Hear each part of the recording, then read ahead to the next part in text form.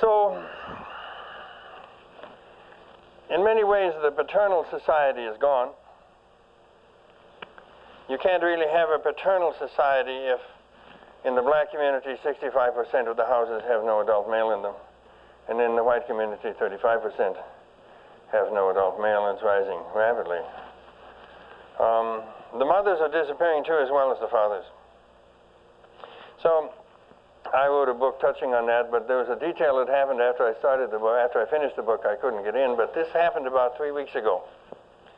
A young couple, about 35, 38 years old, went to the judge, and they said, "We have 3 children, but it isn't fun to be parents anymore.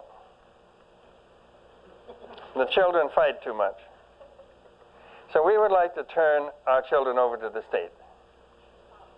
We'd like to get on with our lives." Whoa, that famous phrase out of the 60s. We want to get on with our life. Now that's unbelievable, don't you think so? Unbelievable. And yet they were perfectly rational people. I mean, they went, to college somewhere and passed their exams and everything. They probably went to the Open Center once too often. But we can't blame the Open Center for these things.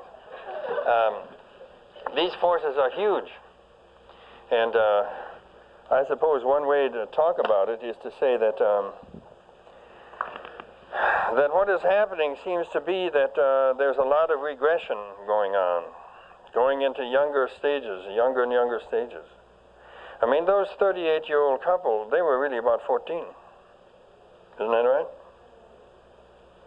And there's something in our culture that encourages people to go backwards.